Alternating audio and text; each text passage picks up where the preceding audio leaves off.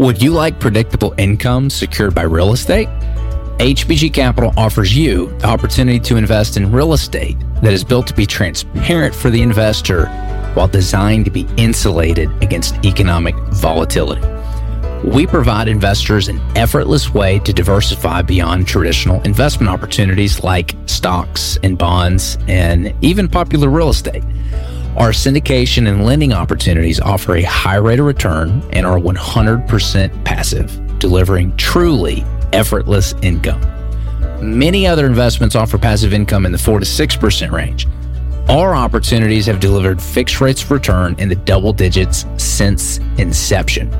Retirement accounts such as self-directed IRAs and self-directed Roth IRAs also qualify for this investment. So, if you are looking for an effortless investment with double-digit returns, then visit our website, www.hbgcapital.net.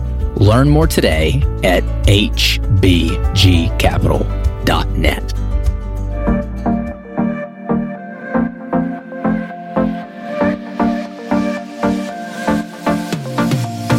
Welcome to the Recession-Resistant Real Estate Radio, where we talk about real estate, passive investing, business strategies, and so much more. I'm your host, Brandon Cobb, CEO of HBG Capital. Now let's dive into today's episode. Hey, everybody, and welcome back to another episode. Today, I want to jump in the difference between investing for equity and investing for debt. There is a big difference as far as returns and risk-reward profiles here that I want to go into. I want to talk about what the advantages are, what the disadvantages are, so that you can assess what might be best for you. So let's jump in. This is going to be a very short episode, but it's going to be very important if you're considering investing in somebody else's real estate deals or doing any kind of lending. So let's first go over what equity is and what it's typically used for and the kind of returns that you might be able to see. And this is going to be in the realm of the real estate world, which I feel comfortable speaking on. There's a lot of other equity type things and businesses and private equity you can do. This is not this. This is just speaking specifically about debt and equity on real estate. So when you go and you buy a house to live in, you put what's called a down payment down. And that down payment is used as equity to get a loan, which is debt. So a loan or promissory note is usually debt, and then equity is usually a down payment. So equity is what you are typically putting down to get a loan on something in some way, shape, or form. The equity is being used as leverage to go and get more money. Because it is being leveraged, there is more risk involved. And because there's more risk involved, you can pay higher returns on equity. So, when we go and we raise capital for a lot of the deals that we do, we are raising equity from investors most of the time. We do debt deals as well, but for this example, I want to give equity because it's being used to leverage debt. It means that you can actually give higher returns on the equity because you got to think let's say you're buying a house for $200,000. We're going to talk about a home right now that is, let's say it's worth $200,000 and you need $40,000 or 20% down payment to go and get the remaining loan you need. So if you're taking out a $40,000 down payment, you're going to need to finance about $160,000 left on here. Let's say you wanted to borrow that money from your parents because you couldn't go and buy the home. You might say, hey, mom and dad, I need $40,000 and I'll pay you 20%, on it when I sell the house. Well, 20% of $40,000, that is I think it's $8,000 off the top of my head. I want to say it's $8,000. Yep. 8 times 5 is 40. So they're going to make $8,000 per year off that $40,000, 20%.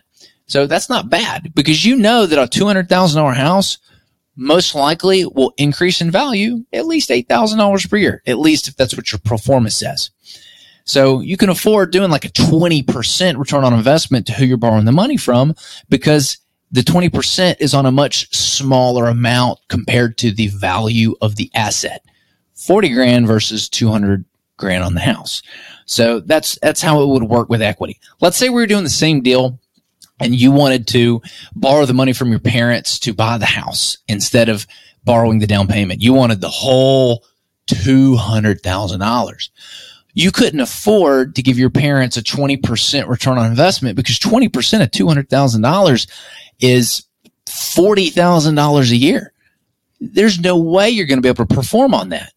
And consequently, if for whatever reason you weren't able to perform, in the case of debt, the parents would just foreclose and repossess the house. Or in the case of equity, if for some reason something goes wrong, then the person who's got the debt can foreclose and take the asset back, not necessarily who the equity investor is. So that's why there's a lot more risk when it comes to equity, is it's in a second position compared to the debt. And this is a lot of times why you see bank rates a lot lower than, what you might see advertised to accredited investors, is because it's a debt position. The worst case scenario is they just repossess the asset. And as a result, because of the amount of money that's being lent, usually as debt, you can't afford to pay or receive higher returns on that. So I hope this breaks down the difference between debt and equity and some of the situations where you might see them. Now, I can tell you, real estate syndication is very popular to raise debt. That's usually how you get a deal done, because in a real estate syndication, it's, if you're buying a $10 million apartment complex, it's extremely hard to go raise $10 million from investors and say, hey, we're going to give you a 10% return on your money. But it's a lot easier to go raise $2 or $3 million as equity, offer them an 18% return on investment. And you can go to the bank with that $2-3 million in your bank as a down payment and say, hey, give me the remaining $7 or $8 million.